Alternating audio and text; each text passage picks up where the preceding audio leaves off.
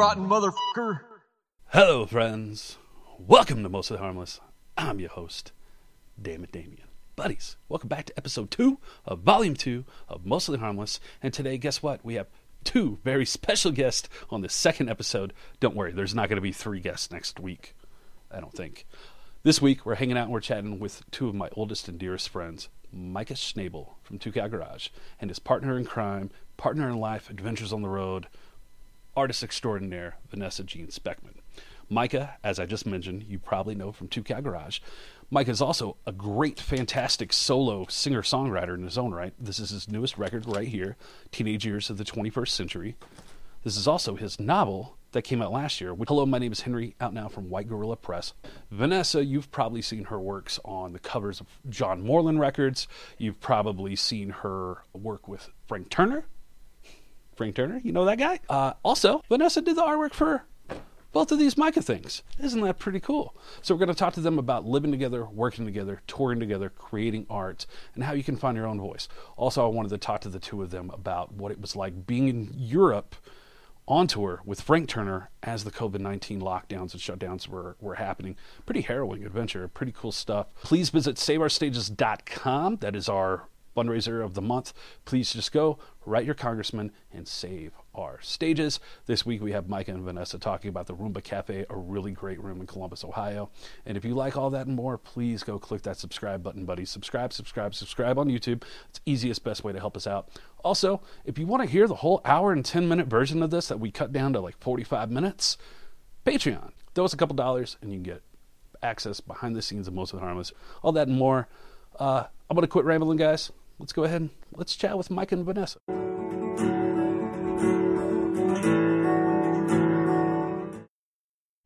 Oh, hey, guys. How are you? Hey. Hello, friend. Good to see you, my friend. Man, it's so good to see Micah and Vanessa. How the hell is Columbus, Ohio these days? It's cold. It's starting to get cold. Yeah. Short days. A little gray, a little dreary. Yeah. A little bit. I don't want to talk about COVID too much, but you guys were in Europe about to go on the biggest tour of your lives when all this shit went down. Can you just tell us real quickly, tell us the story about what was going on over there in Europe and what that experience was like for you guys? Yeah. We flew over like February 27th or 27th, I think. So there wasn't much stateside, at that point. And it was, right? Yeah. Yeah. And so tour started, and I think the first 2 nights were absolutely beautiful and pure, and everything was normal and felt normal. And then things just started to... Around show 4, it took the turn, and it was kind of like, all right, I don't know if we're going to get through this. What's happening? The UK was about a week behind the US at that point.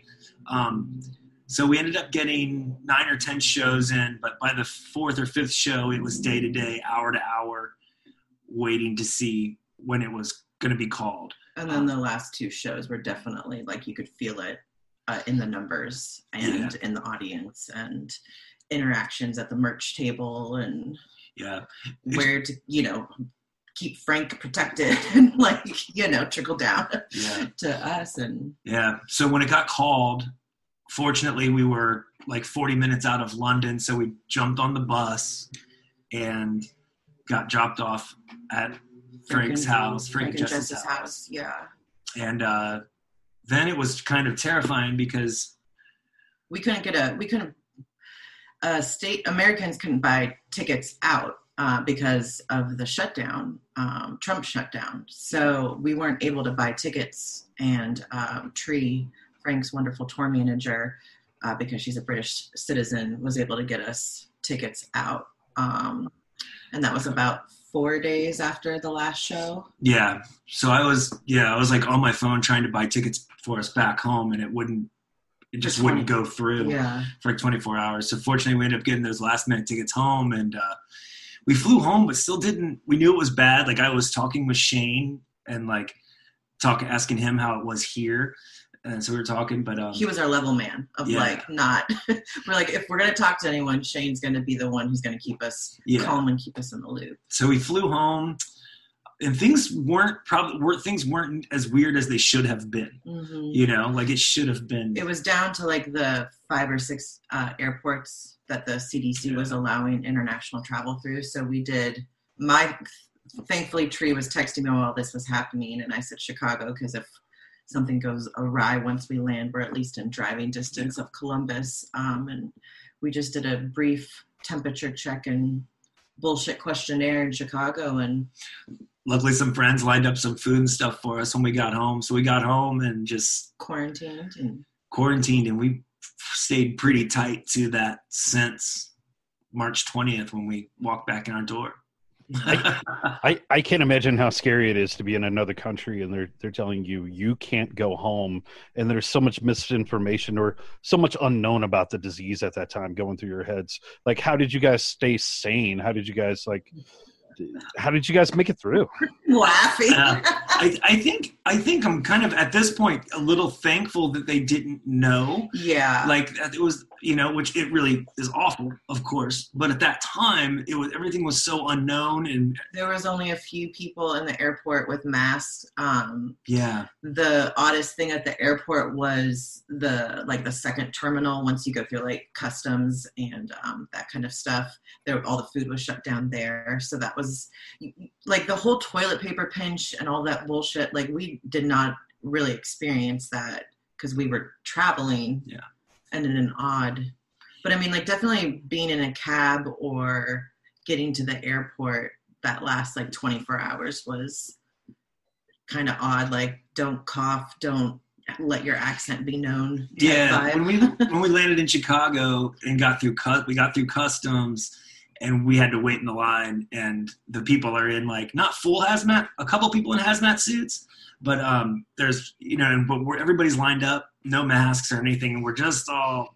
That's when we could tell like this isn't right, and we weren't sure if we were going to be like forced to quarantine or something in Chicago. Chicago, so that was a little unnerving. But then we just signed a paper and they took our temperature and let us through, and that was maybe even more unnerving because we're like, oh, we're just not doing it. Yeah. And Jamie, merch for Frank, had flown home maybe about 6 days before us, so he was kind of sharing his experience too. So, but yeah, I think like Micah said, if we had known more, I think it would have been terrifying. Yeah. So here's the ignorance, right? Yeah. How many hand sanitizer in Bath, England? Yeah. So. Oh, man. How many more shows did you guys have with Frank, or was that almost done? I think we had 5 more. Oh, still, that's got to be and then playing with Frank Turner and overseas over in his pond neck of the woods, whatever you'll have it, it's got to be even more incredible. And then for all this shit, tour bus tour, we had our own suite. It was incredible, but pandemic. Yeah. At least we can write this one off, I think, in our tax returns for all the time. Like, well, it'll be the asterisk year. Oh man! But so as I was telling you guys earlier, when I decided I was going to bring the show back, I want to kind of start bringing different realms and scenes of people in here. I've become obsessed with art because I can't make it, or so I think. And of course, I've always been in the music, so I've always been interviewing music people. So it became a real easy choice to talk to you two because of Vanessa. Of course, you were the artist making all these wonderful art, and Micah, you were of course the musician. So I can do a twofer in one. Yeah. But as I was preparing for this, like I kept thinking about how you guys have been together for so long. You tour together, you make art together, live together, bathe together, all those things together. Me and my girlfriend just moved in February. Shutdown happened March 14th, and then here we are. And we did great. Like everybody I know is like, oh my God, I was so worried for you two because neither one of us have ever lived with a partner before. And so when I talk to other couples, I've always been like, what's your secret? How do you guys do this? And then I've gotten some really great advice. So if you guys don't mind, I want to and then you guys have just been in quarantine together for God knows how long. Years. Yeah, exactly. Like, so first off, like, if you guys don't mind, like, how did you two meet through all this stuff that we're involved in? Probably through the zine. Mm-hmm. Yeah, I was making Lubricated zine at the time. Which I happen to have right here. Yeah. Not the episode with him in it. Yeah, I was living in San Jose, California, and Micah was on tour with 2Cow. And did we help you? I think we helped you with the show in San Jose at the Caravan. On that tour, yeah. Yeah. We met in San Francisco. We went to this show the night before. Virgil from Suburban Home was kind of the intersection of... Yeah, the conduit there. Yeah. So met in San Francisco and then helped you guys with the show the next day in San Jose. And we just became friends then. In a couple years, yeah. Was it a couple years? And then we saw each other at this Suburban Home. I forget what anniversary party that was, and we were just friends. Mm-hmm. And then we just ended up together on right there before we met up with you on the 10th anniversary tour. Yeah, that was when we had really connected. Yeah, days before. Exactly, literally days before. And I remember being with you guys on that tour and just being like, I don't remember who it was I talked to. It might have been Murph, where I was like, I think there's something going on with those two. And he was like, you think? So it again, thank you for letting me be a part of watching that happen and talking about it today. So, but I would say in terms of like how one of the things that's similar to touring is like, no matter how much you've got going on, that other person is dealing with it. It's like the key to all of it. No matter how much you're putting up with somebody else, they're putting up with you. You said it way better than I did. And that's kind of being in a band, being in a relationship. It's like, you might be, no matter how mad you are at something that somebody else, that the other person did, like they're putting up with you too, you know? And if you're able to pull yourself back from that, then you can usually find a middle ground somewhere, even if it takes a little bit of time or something. So, especially working as close as we do, touring together and living together, and like, yeah, it's hard and it's challenging, but we're also so incredibly fortunate that we get to do that. Yeah, I think we're good at reading the other person of when support is needed, or to kind of take the lead or the reins. I think we've spent so much time in weird situations and having to figure it out and stay alive and get home internationally during a pandemic that like we've done that. We just keep saying like, we've not been in this before. And like you learn you learn your strengths and weaknesses, and you learn their strengths and weaknesses, and like you said, you can pick up slack when it's time to pick up slack, or you can back off and follow when it's not your strong suit, know. And at the end of the day, we want to be together, so if you fuck up the laundry, I don't even know, you don't fuck up the laundry, you do a great job. Like, whatever it is, that's not a deal breaker. So and so it's been like 9 years of you guys living together, working together, touring together. Like, do you guys ever get alone time? Yeah. Not right now. Not right now. We do, like... normally, like when 2Cow's touring, or I'll go out to California to see family, usually for a couple of weeks. And also... like when we work from home, but we work every single day. So it's not like, we wake up, and have our coffee together and everything, but then like she comes to her workspace, I go to my workspace, and we're there for not, 10 to 10 or whatever, you know what I mean? And obviously like together during the day and stuff, but we have separate work days, because we both have stuff that needs to get done, things that need made or shipped out, or things we're just working on, and obviously we can come together when we're stuck on something and help each other work through things and stuff. But we have separate work days in a healthy, that I think it helps keep the relationship healthy. Yeah, for sure. It's structured. yeah there's a structure to it, and we're not just, it's not like we wake up every day and just sit on the couch and wait for something to happen. We're pretty structured in our work. Yeah, what is your guys' routine? You guys are only working from home now. Your art is your living right now. Is that right, or is there something else in there?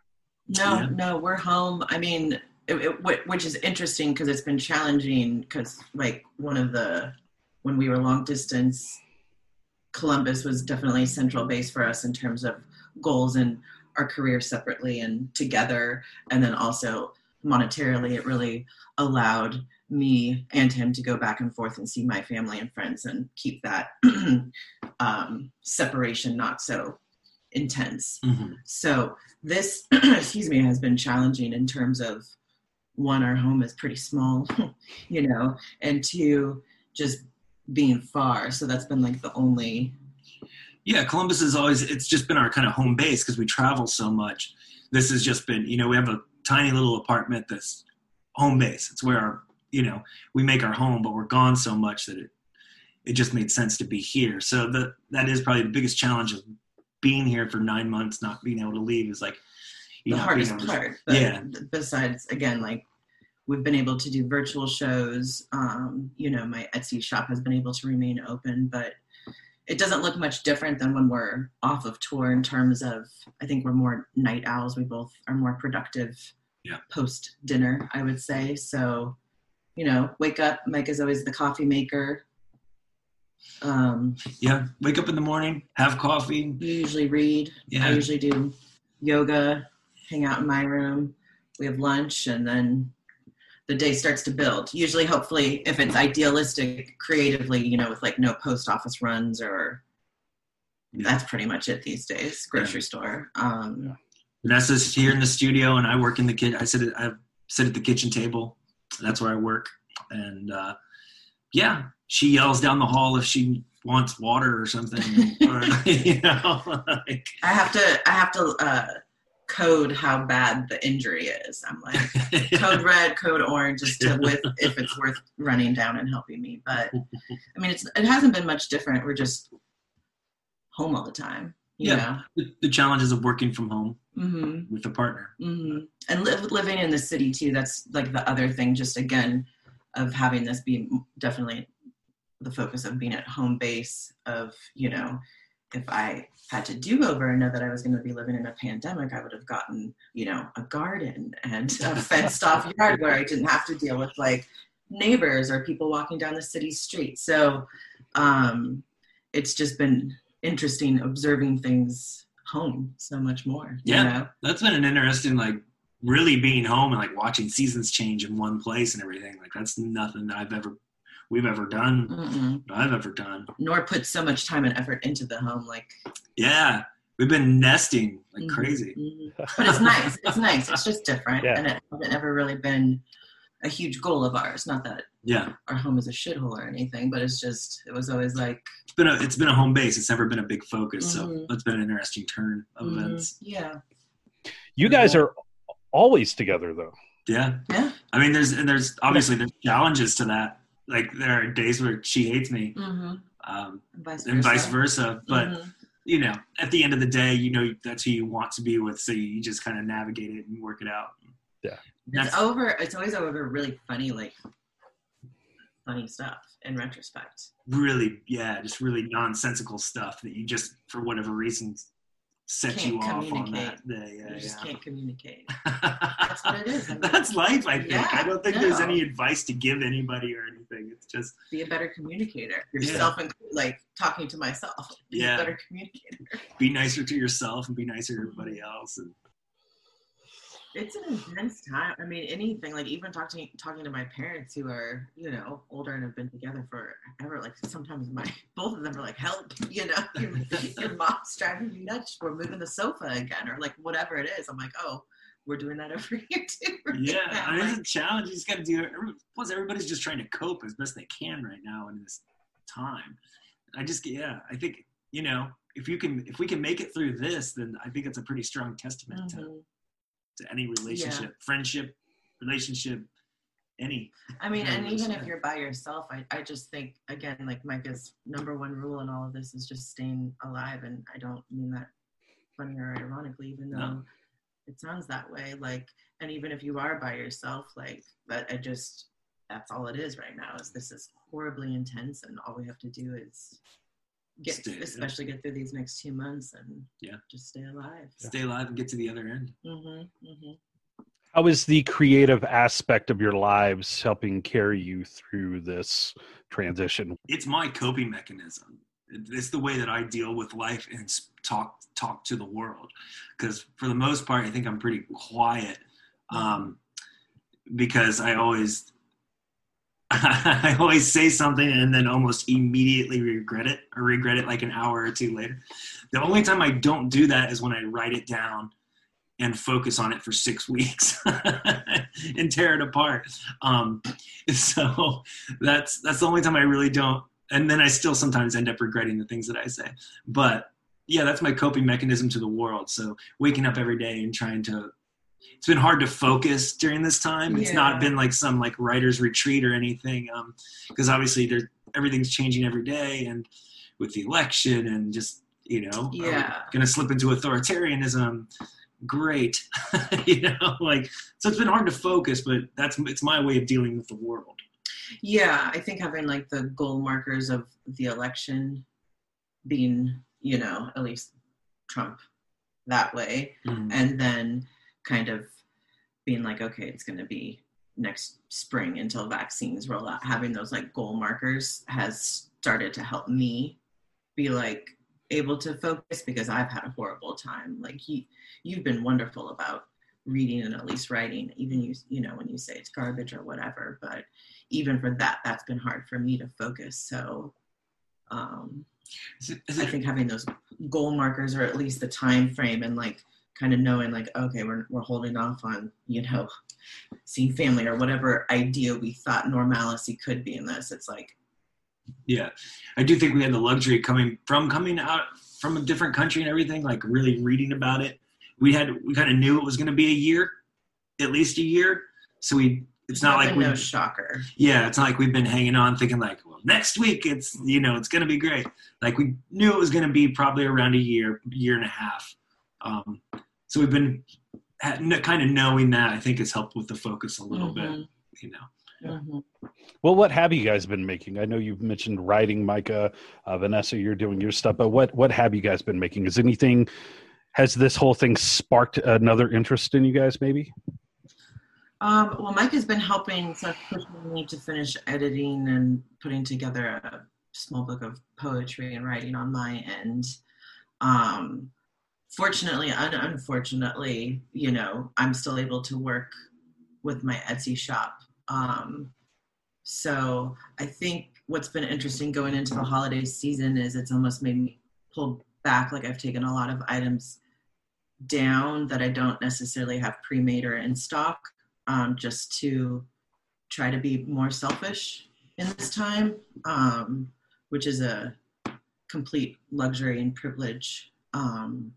So yeah, the book is my focus, and I've been pretty busy with commissions and Etsy orders. Excuse me. So I'm excited to kind of get through Christmas and then focus on those quiet, normal winter months that would be slow for an artist to get this together. Yeah.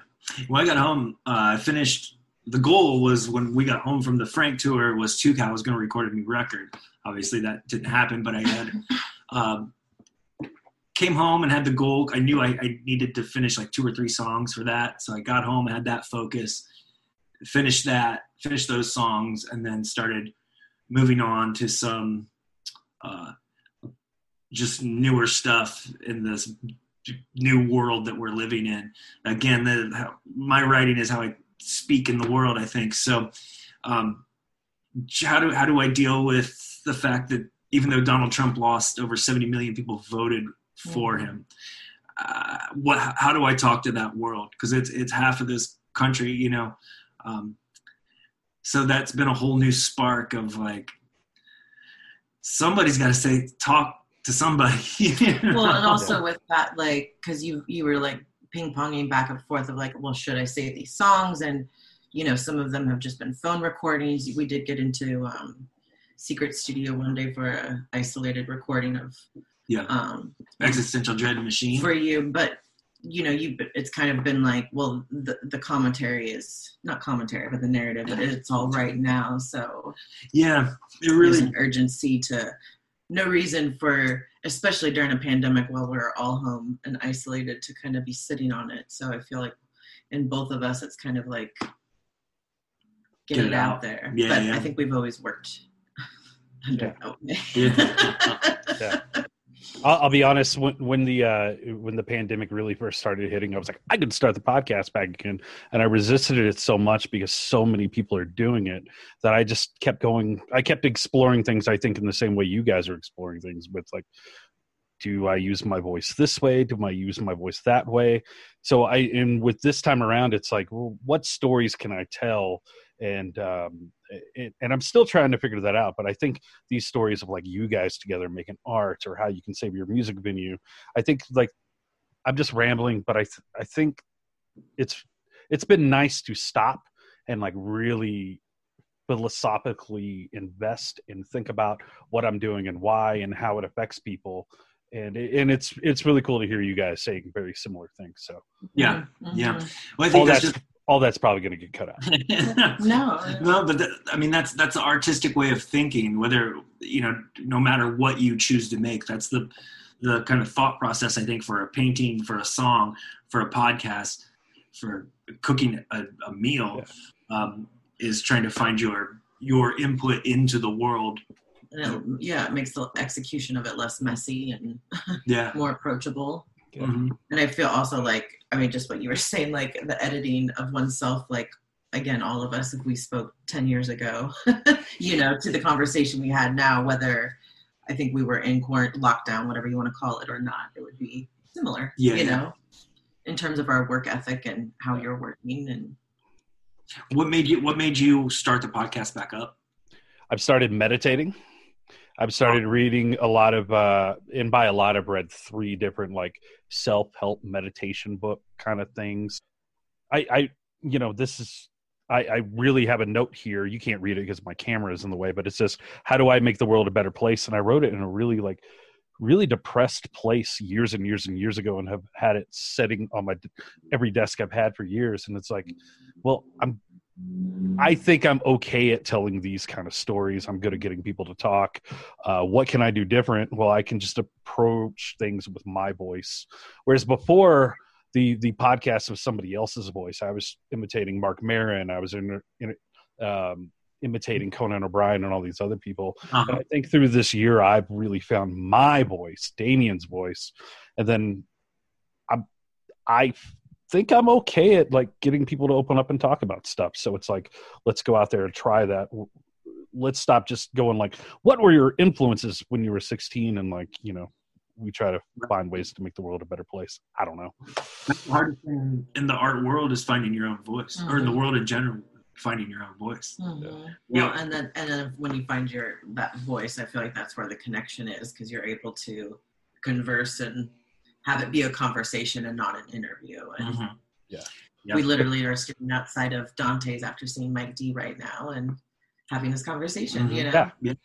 To keep going on that track, I want to, Vanessa in particular, you and I we found other ways to get ourselves involved in the scene, whether it be through art or cassettes or zines.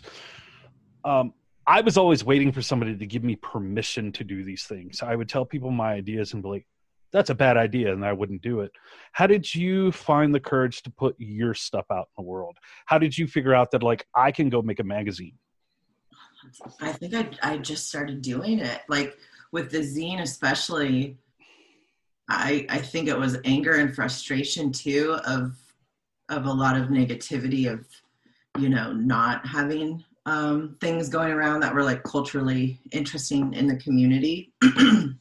So that's really kind of why I started the zine, was just to kind of try to capture it all in one place and wrangle it and be sure that we were never, like, doing negative reviews on records, that it was all stuff that we were excited about and all the contributors and artists were excited about.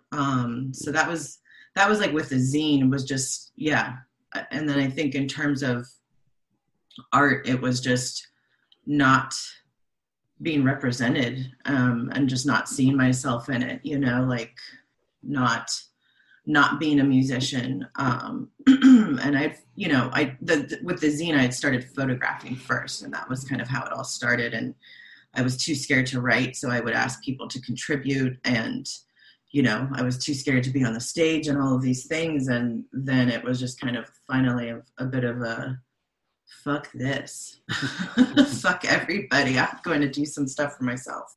I mean, that really started when we got together in terms of it being traveling, but out in California, I was doing shows and dive bars at the Parkside and vegan restaurants in San Jose. And then in terms of performing, I just asked Micah if he would play guitar while reading. And then from there, asking my friends to play music with me. That's how you get to start a band, even if you're speaking over it. So I recommend it to everybody. I mean, it's worked for the Hold Steady for years. So all it takes is that one bit of courage, that one person that one like instance of like, I'm going to make this thing. Micah, do you remember that first thing that you made that kind of started this trajectory for you? Yeah, I mean, I remember writing the first song, and then that was, I think I would have been 16 or 17, and I just wrote a song for English class, and that just kind of set me on the path. As far as the asking for permission thing, I'm absolutely guilty of that. I think the one I've always known I wasn't great, which sounds like self-deprecating. I don't mean it. Like, I always knew that I wasn't, or I had no aspirations to be the greatest thing. I just wanted to be in the game. So I was never scared and it took me a long time to find my voice and everything like that. But I've never been like weighted down by the, just kind of doing what I want to do. Yeah. So just write songs. And if one's bad, write another one that's good, and then write another one and another one. And, just keep doing the work. Mm-hmm. And yeah, that's so hard to get past the asking for permission thing, because that's like beat into us through the school system, is to ask for permission for every single thing. And then you go and you want to make something, but one person doesn't like it, and you want to hang your head in shame and just never do anything. And most people are just spending their time, not making it and leaving the shitty Yelp review or whatever. Yeah, and it's so rarely that it's the person that's actually making another person that's making something that discourages somebody else. And if somebody does that, like, that's the worst. Yeah. What a shame that is. I feel like so many people get stopped at that step right there. So many people want to learn how to play guitar or sing a song or draw a picture, paint a picture, or have a podcast, but they're scared because somebody might make fun of it or write a crappy review about it, or their friends might not like it. And that's such a drag and a shame. I think if that's something, if somebody's listening to this. Especially now, like, I was a fucking idiot. I made 3,000 copies every time of that zine, like, and I never had the money for it, and it was free. Like, what the fuck was I doing? Now, like, you can make songs during the pandemic on your phone. Like, you don't have to have a recording studio. Right. We had a friend, an acquaintance in the UK who we met on tour, send us his, new EP that he posted on Spotify and iTunes, because, like, he can have a professional looking platform like we can all do. Like, everybody has access to it, which I think is cool now. So I would hope so that, like, you don't have to cut and paste. Well, cutting and pasting a zine is really cool, but, like, you can also blog immediately or whatever, post a photo on Instagram and write a long caption, whatever it is. Yeah. It's more accessible now. Yeah. Available. Vanessa, I don't know how to, like, do what you do. So I want to ask you some questions about that stuff. And this is probably my favorite thing you've ever done, is this one right here that hangs in my bedroom. But I really like this stuff. But for a long time, I thought it was just Vanessa putting words on things. How is it not just pasting words to things? How is this not just spray painting words on a sheet? How is this creating art? So that maybe somebody out there who has these ideas can make these things. Does that make any sense? Yeah. What the fuck am I doing, right? Yeah. I mean, I think anybody can do it. Like, especially if you were to line up all of the things that you have of mine, of just, it was wanting that in that moment and trying to figure out how to make it. And I think especially with words, again, not, for a long time having a microphone, it was just different platforms. I always say how I think the alphabet is so cool because it's free and everyone has access to it.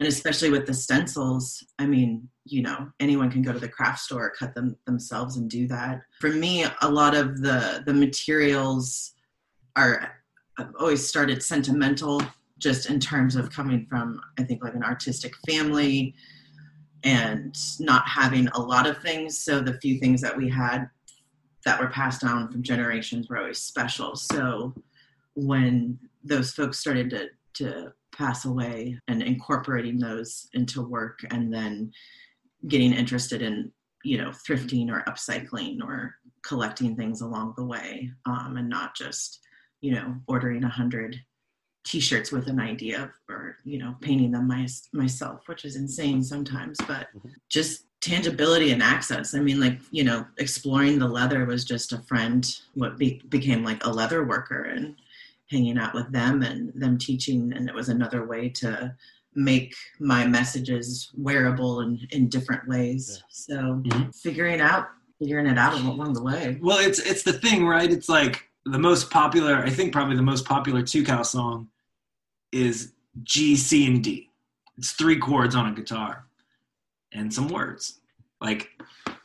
And almost anybody can do that. Most people could do that, could learn 3 chords, like almost every Tim Berry song, is just basic chords with alphabet, with what's going on in his life. Brilliant. It's incredible. Why is that incredible? Anybody could pick up that guitar and talk about their lives. Why is it special? What makes it so important when this person does it? What does make it important? Who knows? Just the fact that maybe sometimes it's just the fact that they did it.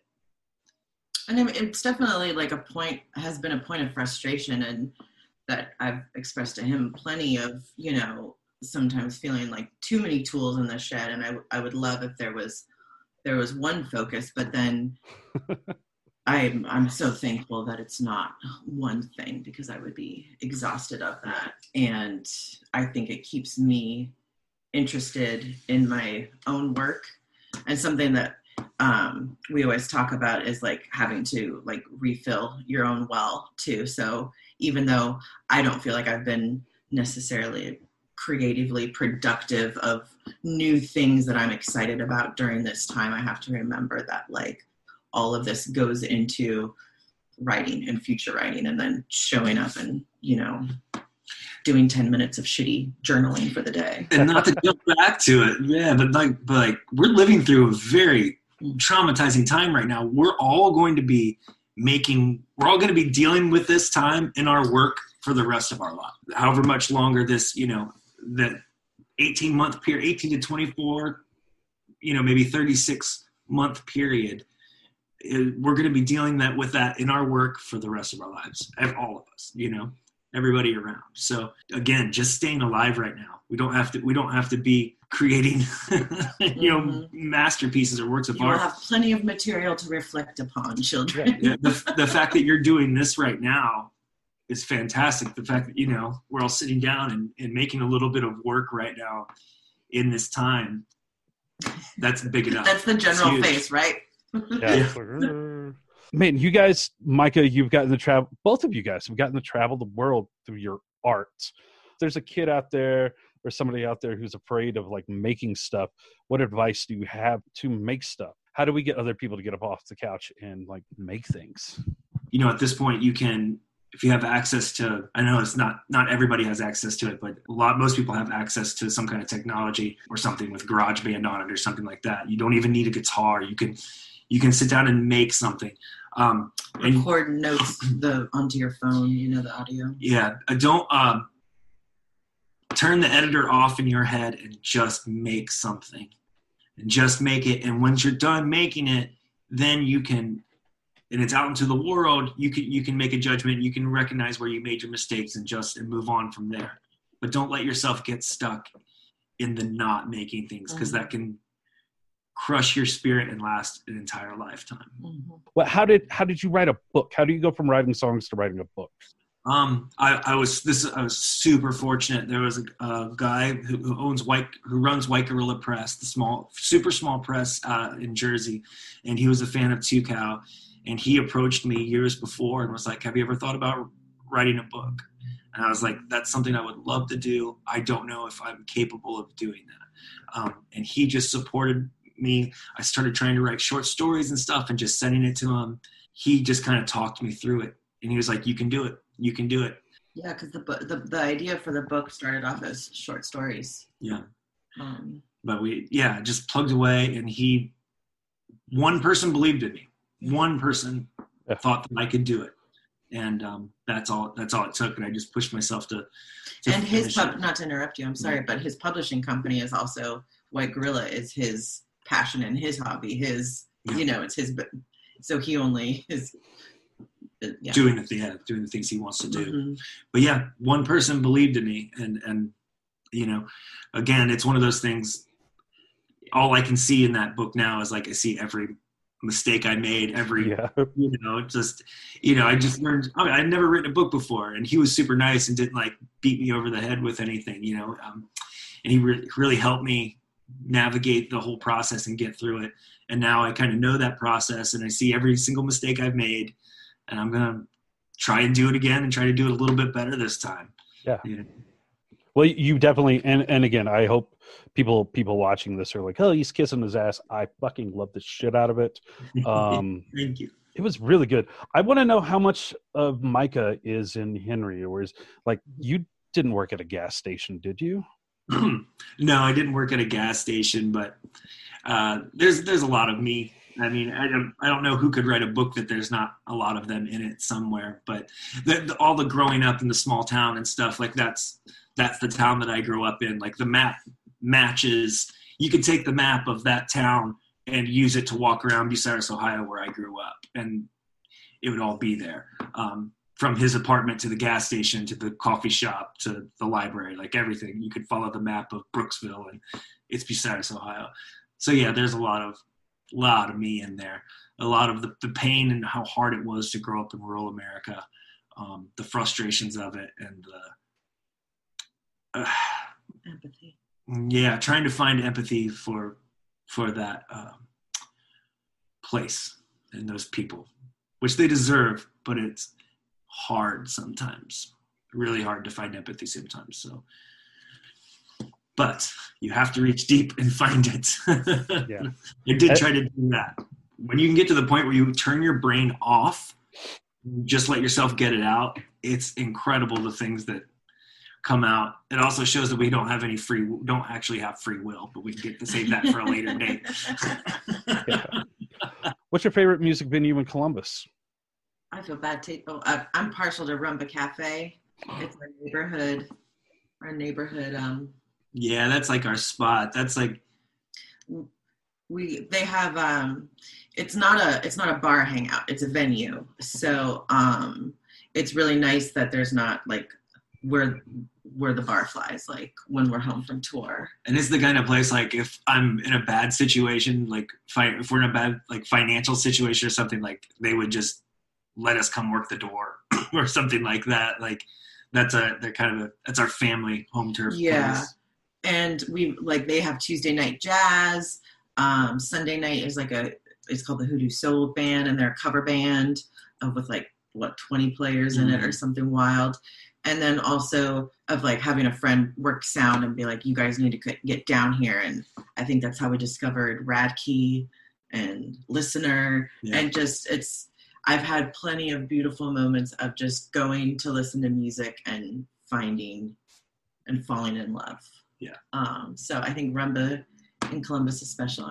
That's special. Yeah. That's our special spot, I think, here in town.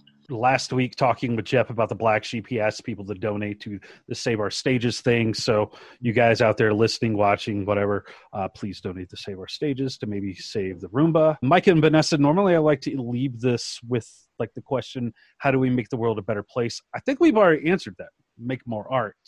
So instead, I want to ask you guys, how do you find your voice? I think that's a good way to leave us today, like a good inspirational place. Speaking and keep writing and keep drawing and keep singing and keep playing. And I've got a big old fat crush on Patti Smith, and she just always talks about doing your work. So that's my theme, and that's my biggest critique to myself is to do my work. Every person that makes something, we start out imitating our heroes. That's how you start. That's what makes you inspired to go write a song or something. That's how everybody starts. It's okay. That is the way to get your feet in the water.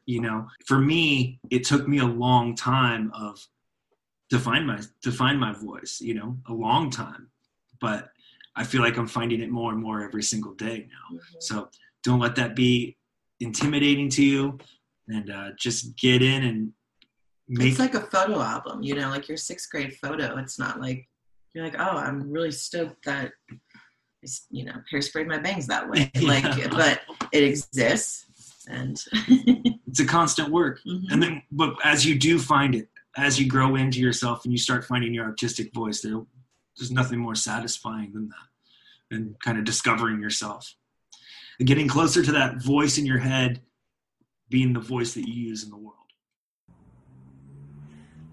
Hello, welcome to the Mostly Harmless podcast. Thanks to Damien for having us.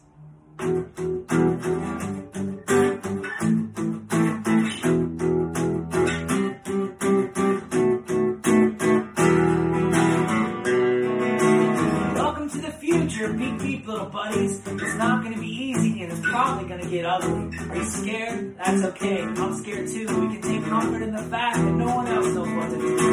Racism, sexism, sarcasm, say grace to the shovel. Let's bury them along with these ridiculous coins we've been trading back and forth and killing one another over since forever. Let the future generations find them underneath the tracks of our high-speed train to take us to paradise and back in 9 minutes flat. Yeah, we're gonna have to build a brand new world that works for everyone. And when that day comes, we walk and dance in the streets. I know I probably won't be alive to see it. El regreso no será televisado. El regreso no será televisado. El regreso no será televisado. El regreso. I'd like to apologize to the kids on behalf of adults everywhere. I know we're asking a lot, but please beware. This world trying to divide you up by sex, skin color, and money. It's sell to you as a joke, but it's never been funny. And I'm sorry to be so on the nose, but we squandered our chance to metaphor our asses out of the proverbial sling a long time ago. 180 character attention span we used to stark each other to emotional death. And this is where it's got us. This is where it's got us. El regreso no será televisado. El regreso no será televisado.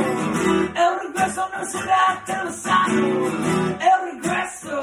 El regreso.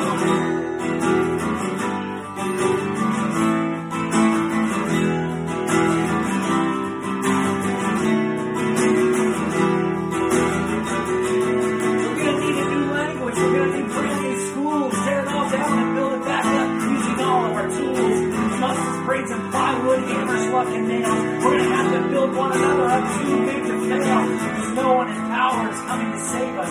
We the poor people, we're on our own. El regreso no será televisado. El regreso no será televisado. El regreso no será televisado.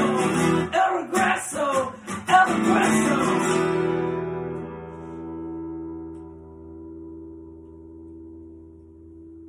Thanks, friends. Hey, friends. Welcome to the Mostly Harmless podcast. Thank you to Damien for having us. We are Call Me Rita, and I am Vanessa Jean Speckman.